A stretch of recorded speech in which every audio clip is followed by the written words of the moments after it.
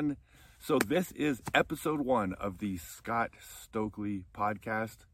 I'm 10 seconds in. I've already started talking about myself in the third person like a professional athlete. So I feel like a jock again. Not really.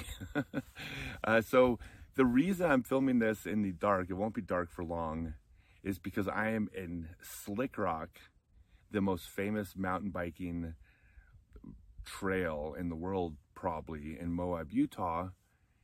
And I'm shooting this at dawn because I thought it's the dawn of a new podcast, and it's dawn, and hey, it's the same word I can use 2 different ways, and this is probably about as artistic as this is going to get. So don't get spoiled thinking it's going to get real clever in these artsy ways, but I thought this was kind of fun. So yeah, I came out here, we hiked out in the dark. When it gets light, I'm going to pull the camera up. I'm going to show you guys. This is the coolest place in the world.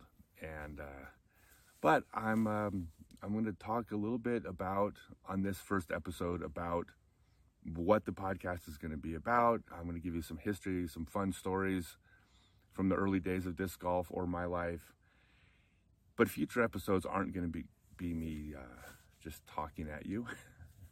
I think that would probably get pretty boring pretty quickly. But for the first one, I just want to give a synopsis of all of this and kind of lay the groundwork. If you're not familiar with me or my history in the sport, or my history, which I don't know why most people would be, this will give you a little background on why maybe you find it interesting enough to tune into. So, oh, by the way, wearing pants. I think that's would have been probably the first comment. I am wearing actually a bathing suit bottom because it's going to be 102 degrees today. It's going to be 95 within probably 30 minutes of the sun coming up. So yeah, I'm probably going to be soaked. and I am sponsored by Starbucks this first episode.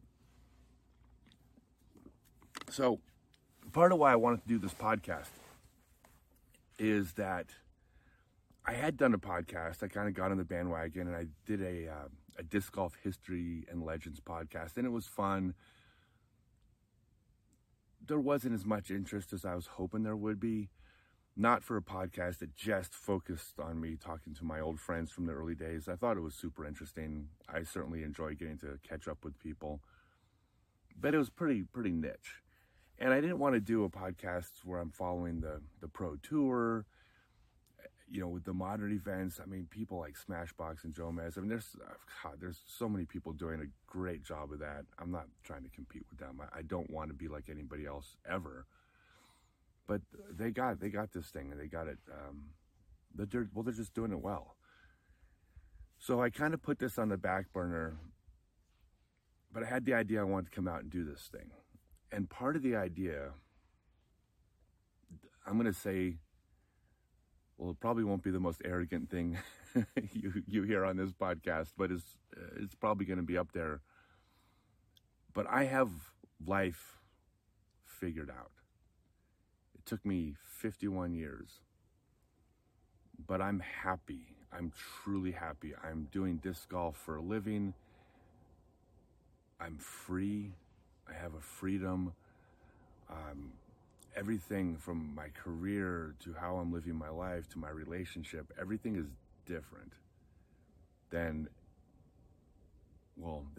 mainstream, for sure. There's nothing about what I do that's normal, not on purpose, but I've always tried to exist outside the box and find my own path. And that's for better or worse, right? I mean, it's gone very well. I've had some very high highs, some extremely low lows. I'm going to happily talk about all of those.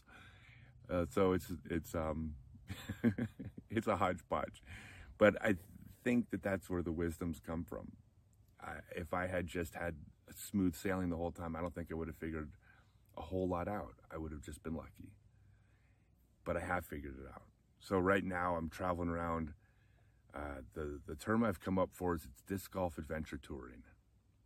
And what I mean by that is that I'm playing disc golf. I'm teaching disc golf. That's how I'm paying my bills. I don't have a trust fund. By the way, there's lots of bugs out here. So if you see me do that, I'm not losing my mind. But I'm traveling. I'm doing disc golf for a living. But in between that is adventure travel. It's mountain biking, it's rock climbing, it's backcountry camping, it's Jeep off-road four-wheeling. It's living life for the adventure. But disc golf is at the core of all of it. I mean, number one, it's how I make my living. Number two, it's what I love. It's my connection. I've also found that when I get too far away from disc golf, I start to screw up my life. So it tethers me to a place. The people in the sport, as much as the sport itself, tethers me to a place where I'm stable. So my intention has been to I'm going to end my life out on the road disc golfing. That's not a suicide threat. What I mean is I'm going to be on the road. I'm going to never land. I'm going to be on the road touring until I go bing, bing, bing, bing, bing. And my intention is to finish up my life this way. My life started this way in disc golf, and it's going to end in disc golf. So that's where the wisdom comes from, but that's also where hopefully the interesting hilarity comes from as well. So this is probably new. I'm new to a lot of people, so many new people in the sport. It's the coolest time in the history of the sport. As screwed up as the world is, there's never been a better time to be a disc golfer or to find this sport. So I'm going to give a quick overview of my wacky life in and out of the sport. And most of the podcast isn't going to be me talking about me. Actually, very little of it's going to be me talking about me.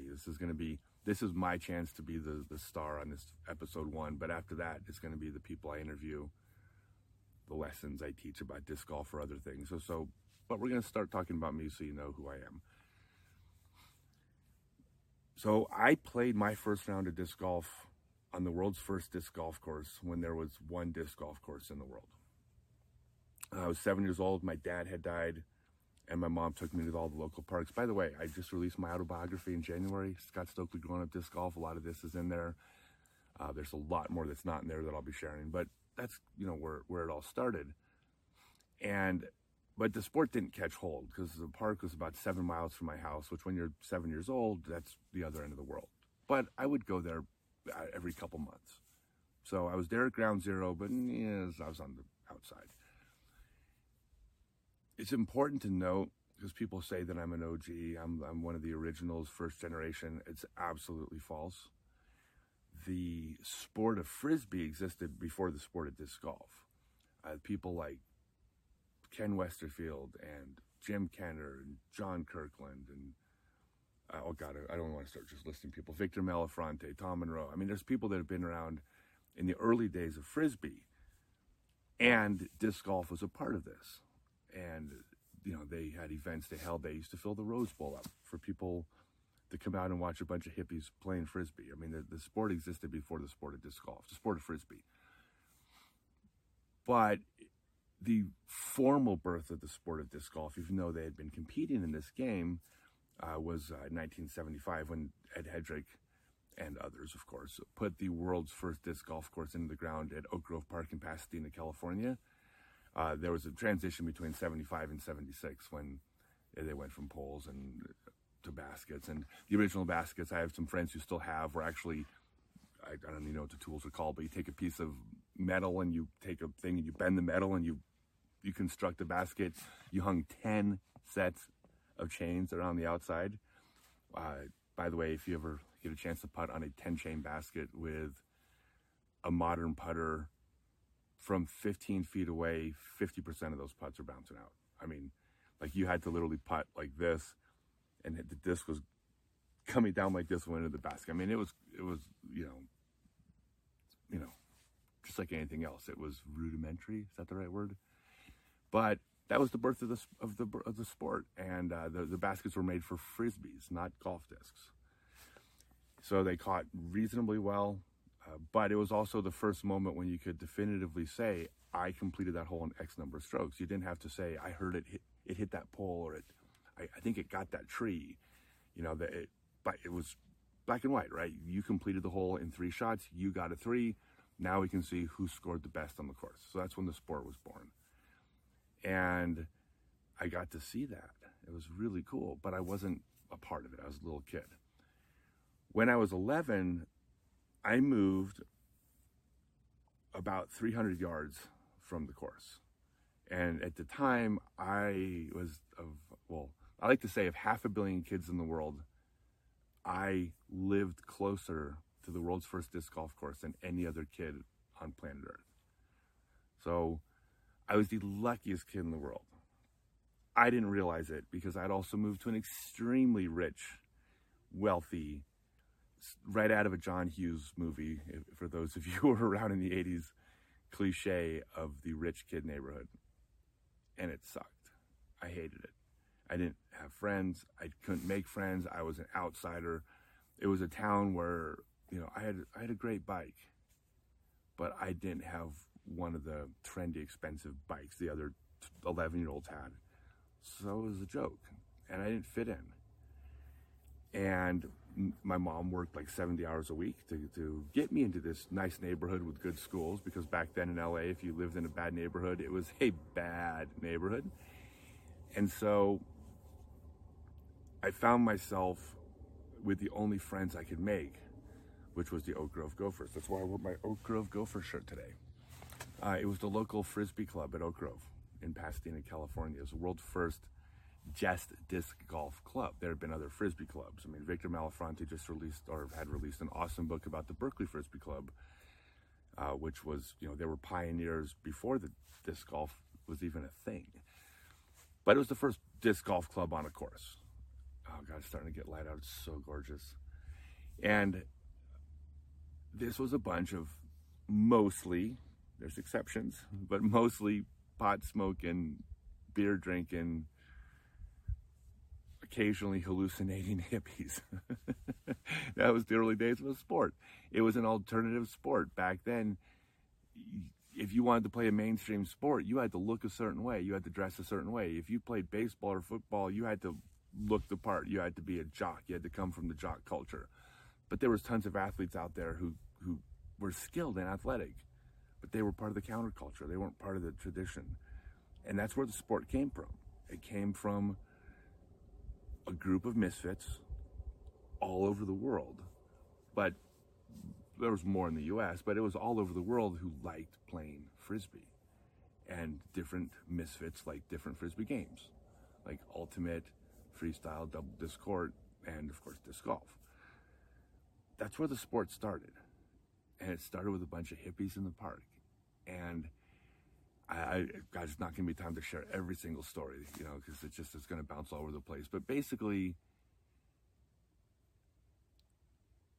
the way Oak Grove Park was set up is that it was mostly outside of the police jurisdiction of the city it was located in, and it was hard to get to. And the local police couldn't police it because it was across the line from the city line where the park is. And basically, the geography set it up in a way where not a lot of police came there. And so it became a party park. People played disc golf while they were drinking and doing drugs. They weren't drinking and doing drugs while they were playing disc golf. I'll say it again. There were exceptions for sure. Don't get mad at me, my oldest and dearest friends who weren't part of that culture. But the culture of our Oak Grove was that.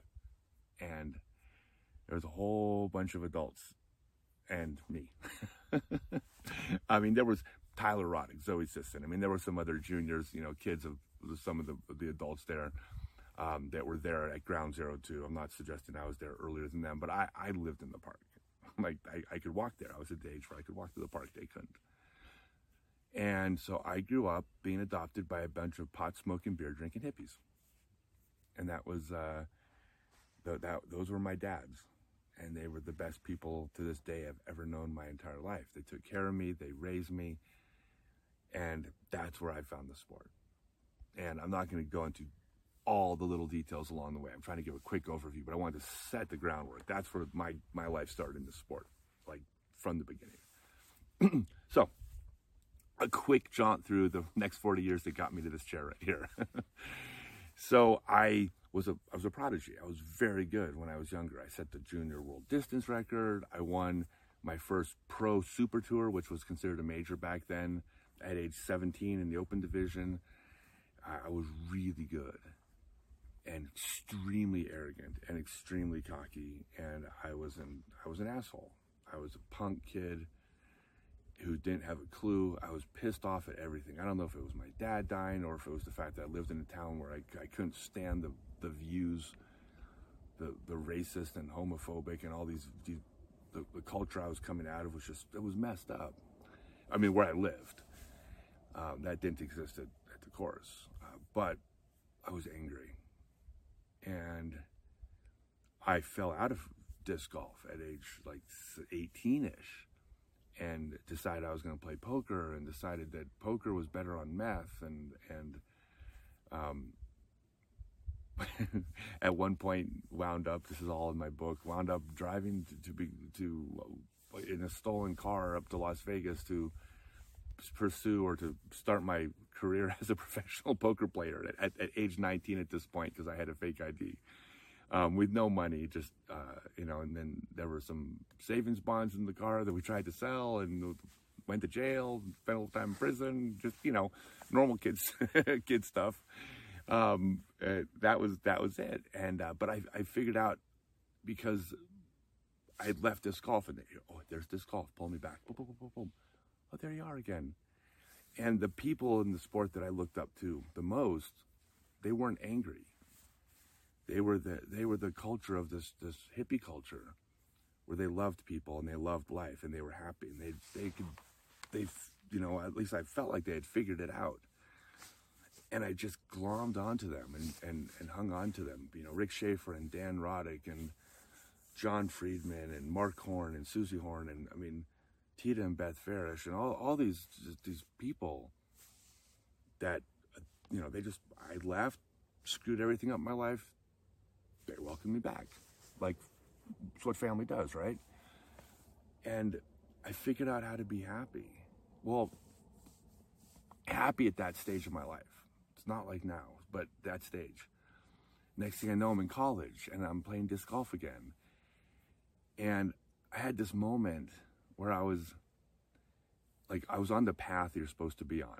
It's a series of events in my life where life and the people around me tell you you're supposed to be on a certain path and do things a certain way, whether it be career, relationships, life, kids, you name it.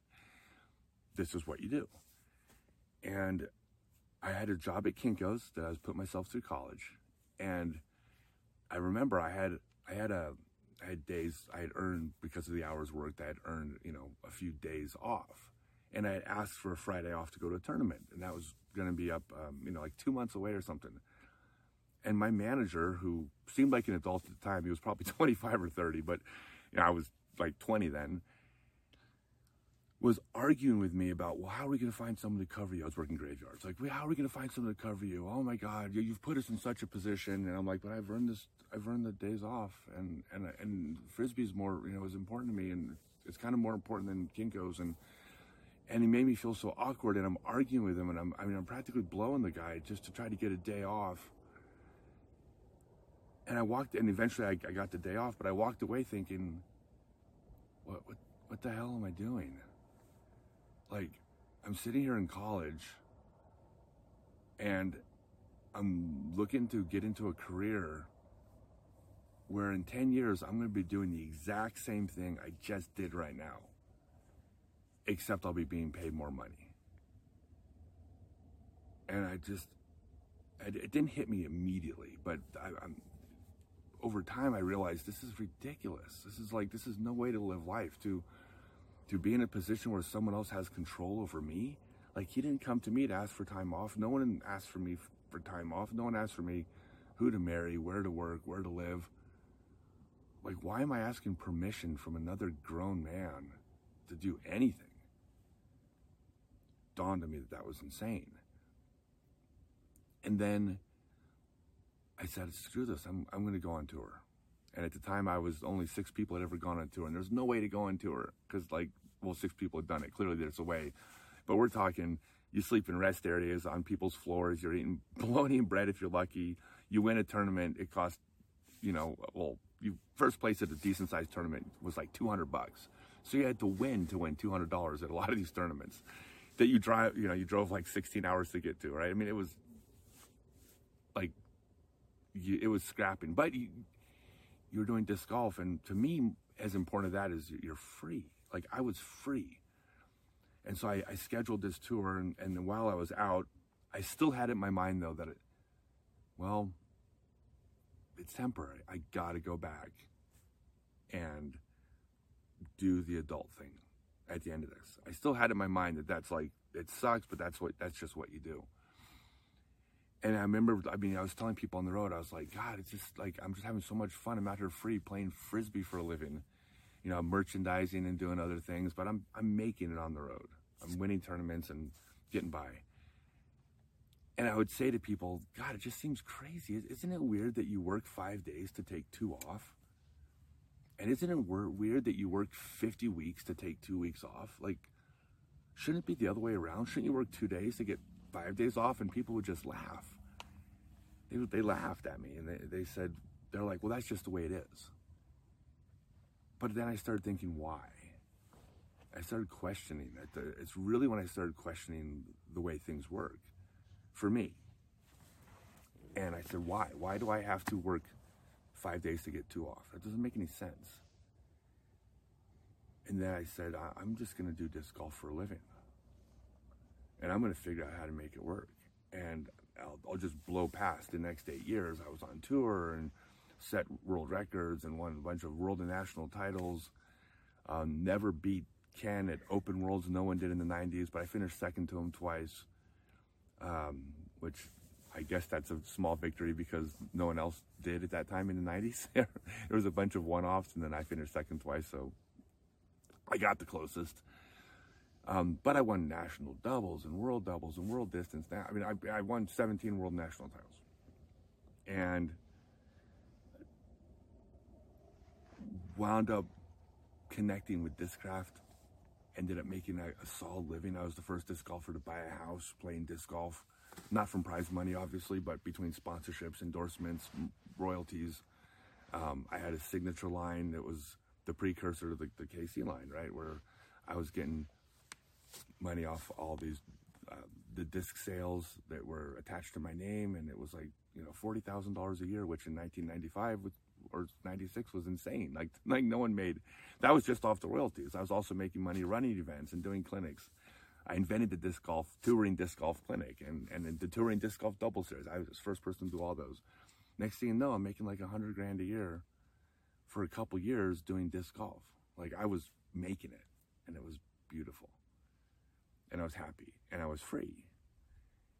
And got married. Well, I was married, divorced. But then I got married to an awesome woman and had my daughter Gabby in 2000. And I was getting burnt out on disc golf, and I needed a break. And my body was hurting. I've been traveling for years, but doing this my whole life. So I decided that I was going to retire from disc golf, and I just dropped off. I popped in for a couple tournaments without having practiced or anything. Like I wasn't playing leagues. I borrowed discs to go to the, when I quit, I quit. I knew when I was out, I was out. And so I quit disc golf for the second time. And I got in early on the internet boom. And let me kind of back up, though. Something real important. This is important to what this podcast is about. When I was touring, I decided that I wanted to start teaching. So I wrote the first book on disc golf throwing technique. It's out of print because I got a bunch of stuff wrong, and I don't want it released with stuff in there that's wrong, and I just haven't gotten around to rewriting it. It's like 85% good, but if you buy it right now, you wouldn't know what 15% to ignore. So I don't recommend buying it other than as a novelty. But I released 3 instructional DVDs, which are the same 85% correct, 15% what was I thinking. I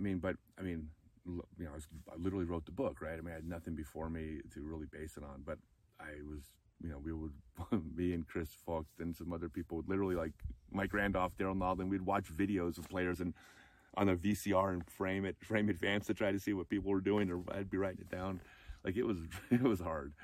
And I got a lot of it right. I'm proud of what I did. I went to 155 cities, then I went to another 100 and something cities doing clinics, standing up before the clubs. There was no YouTube videos back then. People would drive 5, 6, 7 hours to come to one of my 1-hour clinics because I had world records and I was successful, and there was nothing else out there. There was no YouTube. And, other than some articles in the magazines, people that wanted to get better were like, oh shit, this guy who's really good is 7 hours away. Like, I'll drive there to listen to him talk for an hour. Happened all the time. It was I'm really proud of it. Super proud of it. Loved doing it. Wasn't great at it, but it was the best thing out there for sure. I mean, if I compare it to the teaching I do now, like, it's cringy, but compared to it not existing, it was pretty good. So I quit the sport in 2001, something like that, when my daughter was born, and decided to, I wasn't going to get into a cubicle. I was already set that I got to be free. Like, I can't be tied to anybody. I'm not going to be employed by someone else, let someone else control my life. And it was, they invented this thing, I don't know if you've heard of it, but it was called, what's it called? The internet. So this internet thing had just been invented. Well, it had been invented a while before, but it was starting to blow up. People were actually starting to get online. They were on 14K modems, and then 28K, 56K. By the way, to give you an idea, kids, what a 56K modem was like. By the way, remember, it would start off as 14, so we're talking about 4 times as fast as the 56K modem. Is that a friend would email you like this was the early days of internet porn, which was your friend would email you a dirty picture on your 56K modem. You would click on it and you would wait 4 or 5 minutes for a picture. Forget about video, out of the question. For a picture to download, and you'd see the top of it, and it would show a little bit more, a little bit more, a little bit more, which, it seems so insane, but back then, that's what the internet was. I mean, don't even start, like, someone wants to argue with you that the internet didn't blow up because of porn, they're insane. That's the porn drove the early days of the internet. Still does, but in the early days, they were the pioneers. So anyways, that's how slow the internet was, but people were getting online because it was the first connection to the outside world. This whole thing that we got nowadays with social media, it was brand new, and I got in on the early days, and I started building websites. And my earliest ventures, some of the earliest, I started some disc golf stores, which were early. I was a super early adopter. I had 2 of the earliest stores, which if I had kept, I would be balling, and I just, among other mistakes I made, I let them go. But I got into other areas of the internet. I created from scratch what was eventually became the second most visited sexual education site in the world. And at the time when people were on dial-up, and they were mostly in the US at the time, I was getting about 750,000 people a month, unique people per month to my site. And somehow I was giving sex advice. I don't know what the hell I knew at 28 years old, but I knew more than some, I guess. And so I was writing articles and advice columns and product reviews, and next thing you know, all these companies are sending us boxes of products to reviews. And I mean, I'm not exaggerating when I say I had a wall of the living room that was, 4 feet high, wall to wall, just boxes of adult novelties being sent. It was an insane life, and I made just a boatload of money, and then I sold the site. I managed, that's when I got out on time, sold for a ton of money. Was extremely comfortable, extremely financially successful for a while. And I also we started moving into some more of the adult side of the internet, right? I started running webcam sites. I hired a couple thousand webcam models over a couple years. If you like pretty girls, I highly recommend inventing a time machine, going back to 2005 and starting a webcam site. It's ridiculous. But it was exciting, and it was fun, and I was young, and I had a partner who was into all this, and it was great, and just had a blast, and was a really good dad, and I ran the science fair at my kid's school, and was like, I raised it, and just my kid's brilliant. She's the best thing I've ever done, and it was awesome for a while. But part of this, I think, was because I was away from my disc golf family. This has always been my base. I'll keep coming back to it. But the internet bubble burst, And it was no joke. It wasn't just the big .coms that burst. Everything happened at the same time. I wasn't involved in any of the big .coms. But what was happening was, as the internet was moving international, the whole landscape changed. Basically, you had people who are just as intelligent, just as capable as the people in the U.S. in foreign countries, where the cost of living is a tenth of what it is here, which means they can effectively work or be employed for 10% the cost, which means the watermark as far as how much money you can make goes down, because, you know, you could be doing the same thing I'm doing, making $13,000 a year, and you're balling over there. There's a ton of people that are willing to do it for $13,000 a year, but I had to make $100,000 a year, $150,000 a year just to have the same life they did, which means I had to be 6 times as good. Or, I mean, it just got tough.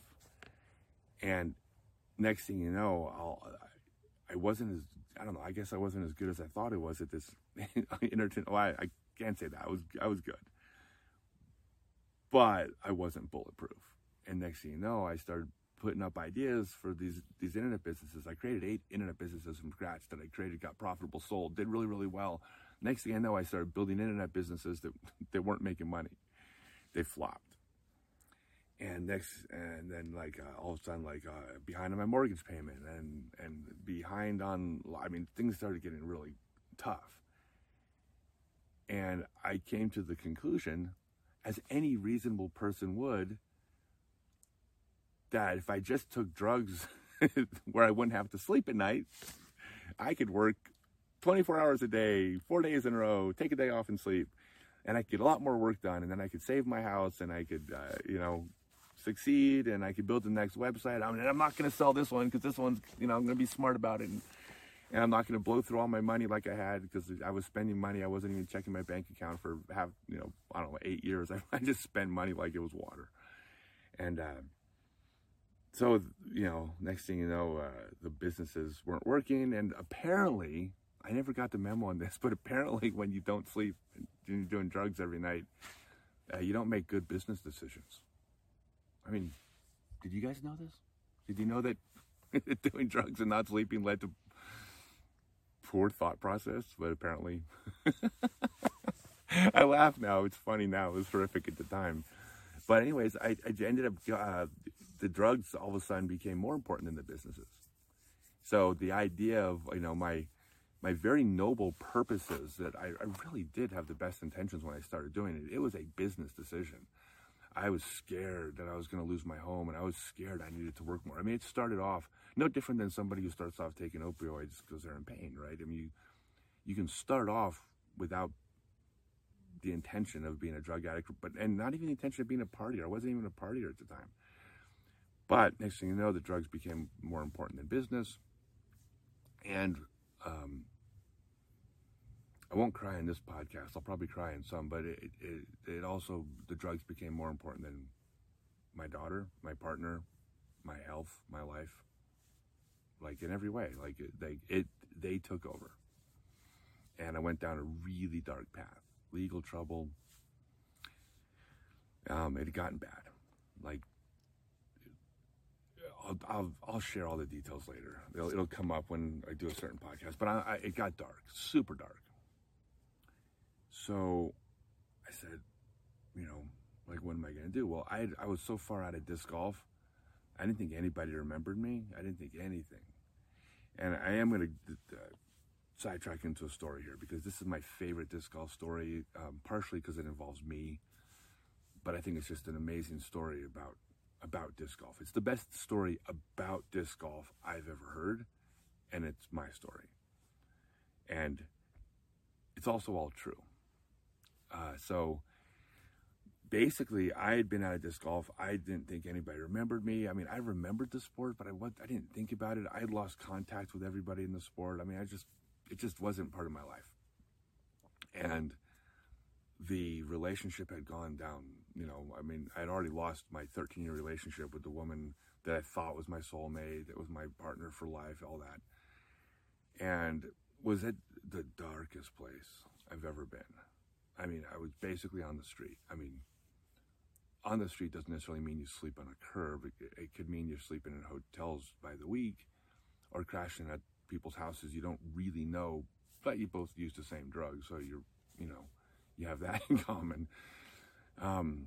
But it was bad, and I was supporting myself in ways I'm not proud of. I'll openly share those. I'm not holding anything back. I never have. That's why I wrote my book. But it was bad, and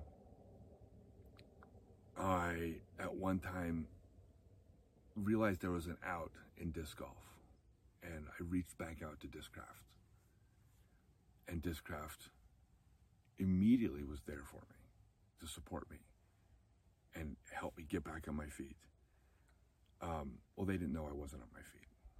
I didn't tell them. But I was on the drugs at the time, and I fucked up. I shouldn't cuss in this podcast, but I screwed it up, and I messed up the most important relationship I ever had in disc golf with Jim Kenner and the people at Discraft, because they have never been anything but the best to me. But I burned that bridge because I was still doing the shit I was doing. I thought I could keep doing the drugs and start this disc golf career again. Again, this is the way drugs work. You actually think things like this. It's so stupid. But I thought I could. So that didn't work. And then I reached out to Dave McCormick at Gateway, and Dave McCormick, told me they'd get behind me and help me out, but I just didn't know I didn't know which way was up. I felt like the biggest loser in the world. I mean, it kind of was. It's not inaccurate. But by the way, you can hear some people, the mountain bikers are going to start riding by, but I think that's part of why we're going to do this podcast someplace unique, hopefully as much as possible. So anyways, I was the biggest loser in the entire world. I lost my wife, partner of 13 years, not married, but wife, to another man. My career, my house foreclosed on, my career was over. Like I was a loser. I felt like the biggest piece of shit who ever lived at this point in my life. It was the worst. And I can't state this strongly enough that there's not one word of this story that's made up. So I happened to be in downtown Denver, and I happened to, I was starting to talk about doing, trying to get Gateway in stores or something to make a few extra bucks. Dave was trying to help me out or something, but I wandered into the disc golf store in Denver called Fly Green. And remember, when I was standing outside that door, I was the biggest loser nobody who ever lived. I was worthless. And I opened the door of the store, and the first thing I see on the wall in front of me was a poster of me with my autograph. It's like, what? Like, people remember? Like, I recognize that. I remember that poster. I don't think I even thought about it in years, but I saw the poster with my autograph on it. The guy behind the counter looks over. Oh my God, dude, this is Scott Stokely. Scott Stokely's here. And he runs to the back, and I hear him in the back. Dude, Scott Stokely's out front. And I'm like, what? This is, you guys remember? Really? And they come right out. There were 2 customers in the store that knew who I was. And the guys in the back come out. Next thing I know, I'm signing autographs, and I'm like, they're like, don't you guys realize I'm a loser? Like, what are you're asking me for my autograph? Like, and I'm signing autographs, and the one guy in the store looks at his friend and says, dude, 1998 Grateful Disc Championships. We're sitting at CSU. We're on hole 3. Okay, you know the campus course? Da, da, da. And he's talking about a hole I threw in the final 9 of a tournament 16 years before? And I'm like, you got to be kidding me. And they all got my autograph, and I was like, I didn't know any golf discs, anything. And they're like, we got it.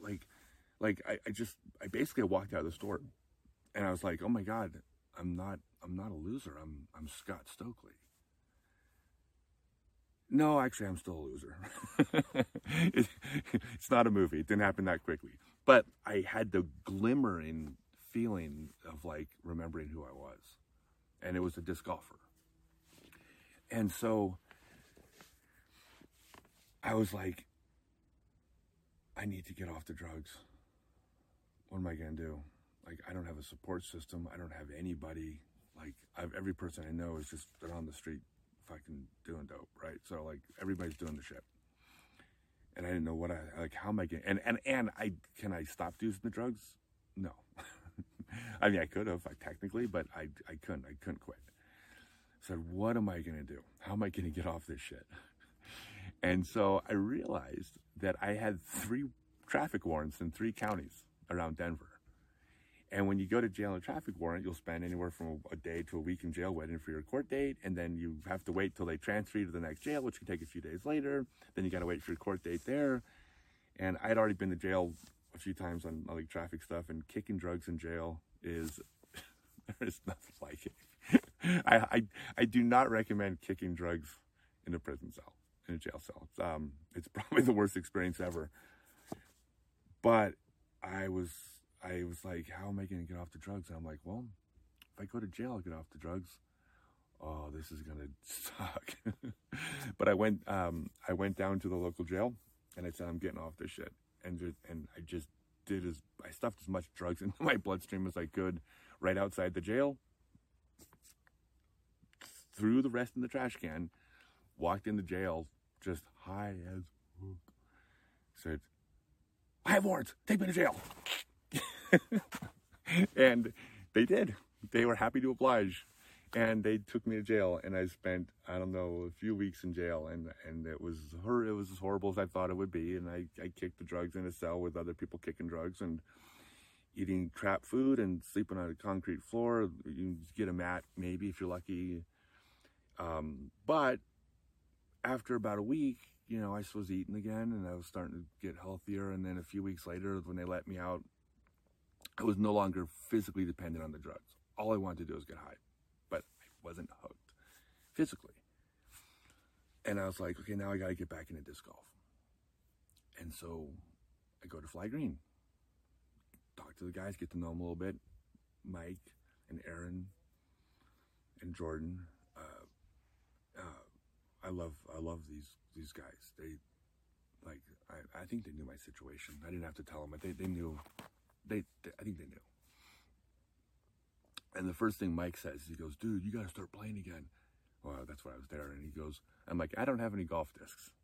It's like, it's a disc golf store. He gives me a bag, loads me up with discs, drives me out to the league night. I go meet everybody for the first time. I mean, I was horrible. I hadn't played in years, decades. It was awful. But I started playing again. And I started playing all the time. And I was scrapping. I would work at the shop a little bit, doing what I could to make ends meet. Rented a room. It was a basement at a house for $150 a night, where they hung curtains up to separate cots in the basement of this house, where they basically let people like me live. But I had a bed every night. I was feeding myself. Just getting by. But I needed more. And I was afraid of getting back on the drugs. And what I needed to do was to get back out on tour. I needed to get on tour because that's the only way I was going to get my game back. I didn't know how far I was going to come back, but I was going to get it back. But I desperately needed people to tell me how great I was. And you're not supposed to admit that, but I needed that. I needed people to tell me that I was their hero. I needed to be built up. And so I was like, well, how am I going to go on tour? I don't have any money. I don't have nothing. So I reached out to Barry Schultz, my rival, my biggest rival from the 90s. My biggest rival wasn't Ken, because Ken didn't have rivals. Ken just won everything. Barry was my biggest rival. I mean, there was Ron Russell was a huge rival, and Ron obviously was the first one to beat Ken at Worlds. There was a Mike Randolph. There's a bunch of people, but Barry was my arch nemesis. Right? We went head to head and battled. And so I reached out to Barry. I said, hey, Barry. And he's like, hey, wow, where have you been for the past 15 years? I told him what I was doing. And I said, I need help. Will you help me out? And he says, dude, he goes, I live at the country course in North Carolina with Brian McCree. He goes, you're coming to live with me and Brian. He goes, hold on a second. Hey, Brian, Stokely's coming to live with us. And Brian's like, oh, sweet, awesome. And that was that. He goes, just get out here. And I said, Barry, that's awesome. I said, just so you know, I don't have any money. He says, I'm not asking you for money. Just get out here, get your game back, get back out on tour. And I said, well, how long can I stay? And he says, his exact words, he goes, as long as you need to. Yeah, I said I wasn't going to cry. I'm not crying, but I'm damn close. So I was like, oh my God, that's incredible. And so next thing you know, I go to Fly Green. They loaned me the money for a bus ticket to get out to North Carolina. And I got a golf bag and a backpack with a couple shirts in it. I mean, it's literally where I was starting off. And I get out to North Carolina, and along the ways, I contact Chuck Connolly, who's running all these North Carolina tournaments, because I got to start playing tournaments again. And I called Chuck. He's like, oh my God, Scott Stokely, it's great to have you back. And I'm like, yeah, I want to play tournaments. I go, I don't have any money, Chuck. And Chuck says, oh, well, I'll enter you in every one of these tournaments, and you just keep all the prize money you win. Will that help you out? Yes, Chuck. That'll help me out. And so here I go. I'm going to show up there. Brian McCree and Barry Schultz are taking me in. Chuck's letting me play all the tournaments, paying my entry fees, letting me keep my money. Freaking, I don't have a ride from the bus stop to the country course. So Brian Schweberger, who comes and picks me up, the first thing he says is, dude, you can't golf in shoes like that. He takes me out, buys me some shoes and some golf clothing. And it's like, just like that, boom, my disc golf family took me back in. They saved my life. I mean, the guys at Discraft started it. Dave McCormick played a huge part. And, you know, he sent me boxes of stuff to sell and stuff. I didn't want to gloss over that, to kind of get me, like, to help start making money. He was sending me boxes and boxes of discs, just on my word. And then the Fly Green disc golf crew, which I'd never met before, did everything they could to support me. Barry and then Brian McCree and then, Chuck Connolly, like, no one said no. Not one person I reached out to said, dude, I can't deal with this right now. You know, the only other person that was there for me, that, you know, the big part was Randy Law, my best friend. But he was there throughout the whole thing. He was my one constant throughout all this. Is that he was always there for me, but he even had to take a tough love approach at one point and step away and say, no, you can't stay here. No, you can't. Like, he wasn't helping me by helping me, and he knew that. So all I got was love, and Frisbee just, boom, right, sucked me back in. And so next thing you know, I'm out on tour, and then, I'll just gloss over that. That's not the interesting part of it, but I started working with kids with autism. I did it to a large extent. Well, I started to impress someone I was dating with that had a son with autism, but I kept doing it because I found value in it. I found more value in people saying, you helped my family and you helped my child, than I did with them saying, you're good at throwing a Frisbee. And that has been a huge part of my life. It slowed down a little bit, but I've gone on to run 280 events in 280 cities around the U.S. for kids with special needs, all of them free. Contrary to what haters might say, I don't take donations. I don't even accept donations. When people want to donate money, I tell them to donate locally. I now do clinics. When I do a clinic now, I expect the club to pay for the clinic, but I don't let them pay me. I tell them they need to make a donation to the local autism directly, and then I'll do a clinic. So I'm still using disc golf to do things with the autism. But anyway, so that's where I came back to. So I take a few years and got my life back together, and everything was great again. Except I was poor, but aside from being super poor. But then I met someone and wanted to have a stable life and take a few years and do the adult thing again. And so I went back to something I swore I would never do. I went back and spent 4 years in a cubicle. But it turns out I'm really good at software sales, and you can make $100 or a couple $100,000 a year. Like if you're good at software sales, they make it rain. And so I was making a ton of money, and that was fantastic, except that's not who I am. I'm not an employee. And as much as I love the company and the people, these were good companies with good people. I don't have a bad word to say about the people I worked with or for. It's just that I'm not a work 5 days, work 2 off guy. And I'll never be happy doing that.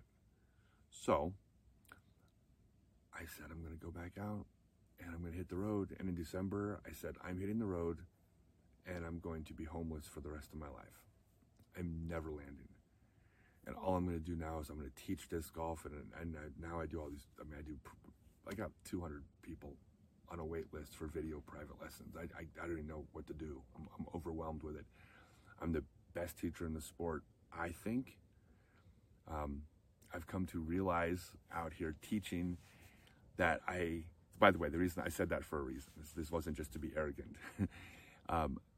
It's because I realized that I want to be the best teacher in the sport the way I want to be the best player in the sport and the best distance thrower in the sport. It's the same competitive spirit I had as a player that I don't have as an adult because I'm 51 years old now and I can't quite do that. I can't compete, obviously, with Paul and Eagle and all these kids who are heroes of mine. I love these guys, but I'm not going to compete with them, obviously. So now I'm just as competitive to be the best teacher in the sport. And my competition is, Yeti and Will Schustrick. I mean, these guys are fantastic teachers. Go check out Will's online course. It's awesome. If Yeti and Des do a clinic, go out to see it. These guys are awesome. This is not any way of knocking anybody else. They're so good. Philo does a good job. Date Sexton does a good job. God, I can't even list. There's so many people that do a good job. But I'm in my mind, I'm competing to be the best again, which is fun. So now I'm out here doing this, and now I'm doing the adventure thing. And I'm even now, as I was traveling around, I started exploring the idea of like relationships, because I've had some good ones, but they haven't always ended great. A couple times, I've had two of them turn into stalkers, which we'll talk about stalking in some future episodes. Where, two relationships where I was the greatest person since sliced bread. Well, the entire time I was with them, but as soon as I wronged them by leaving them, I became the devil and the Antichrist, and hell hath no fury, and what can we do to destroy you because you left me? It's messed up. But I've also had relationships with some women who were it just didn't work, but they were just really good people. But I'm still out there single again. So now I'm in a relationship now that has sprung from the same idea of how I live my life, which is I took off and said, why does the relationship have to look a certain way? Right? Why? And again, I'm going to go down the rabbit hole and share about all this at some point, but I live an alternative relationship now with a woman that is outside the mainstream, and I've never been happier, and it is 100% the right fit for me. And I'll never, I wish I had figured this out 30 years ago, but I didn't. So nothing I'm doing now is normal. As I travel around, adventure around the country in my alternative relationship, with a great woman, we date other people together, and we just had this. My life has just never been better, and I got it figured out. I've never been happier, and because of all the shitty things as well as the good things, I have wisdom to impart, and I'm going to impart it. But that's not what the podcast is about. So we're at the 53-minute mark. I'm going to talk briefly about what this podcast is going to be, and hopefully we'll cut it off at an hour. That was the goal. There's a lot more. It's a million funky stories in there, like about the history, and it's going to be fun. But so the podcast is first and foremost going to be, I'm going to entertain myself. Period. I'm going to do stuff that I find fun. I'm going to talk about things I find fun. I want to interview people. I want most of the podcast to be interviews, but I've decided I'm going to do 50% disc golf interviews and 50% I'm going to talk to interesting people that have nothing to do with disc golf interviews, but will listen to me because I have enough subscribers because of the disc golf thing. So they'll actually want to talk to me. Authors and other athletes and, I don't know, musicians and scientists and philosophers and just the people that I find interesting. I've become fascinated with the Innocence Project, for instance. I can't wait to talk to someone. I've already talked to them about wrongful convictions. I just can't wait to. I started on testosterone a couple years ago. Been the fountain of youth, best thing I could have ever done. Well, I want to talk to. There's an author who wrote a book on the benefits of testosterone replacement therapy. I want to talk to him. I'm going to get him on my podcast. And then hopefully you guys will find it interesting go, hey, this might benefit me too. So I'm going to mix it up. I'm also going to do teaching, a lot of teaching on the podcast, because this is what I do. I teach. I'm going to constantly be doing that. I want people to write in. If you have questions of topics, I don't care. Ask me freaking relationship advice. You can ask me about disc golf advice. You can ask me about philosophy of anything, from religion to what to do if someone has a problem with drugs. I don't know. I'm going to impart, but I have wisdom now. I'm at an age and have lived a life where I do have things to share that I think will make people's lives better. And I'm going to do it. It's going to be funny, and we're going to laugh the whole time as well. Everything related to disc golf. Disc golf is always going to be at the core of all this, but I'm going to talk about a lot of the history of the sport. I'm going to talk to some of the old timers, but I'm going to talk to the new timers too. I'm not going to pigeonhole myself in this just old timer thing. It's going to be, I'm going to follow whatever path is fun for me. It's only going to be stuff that's fun for me. I'm just going to have fun.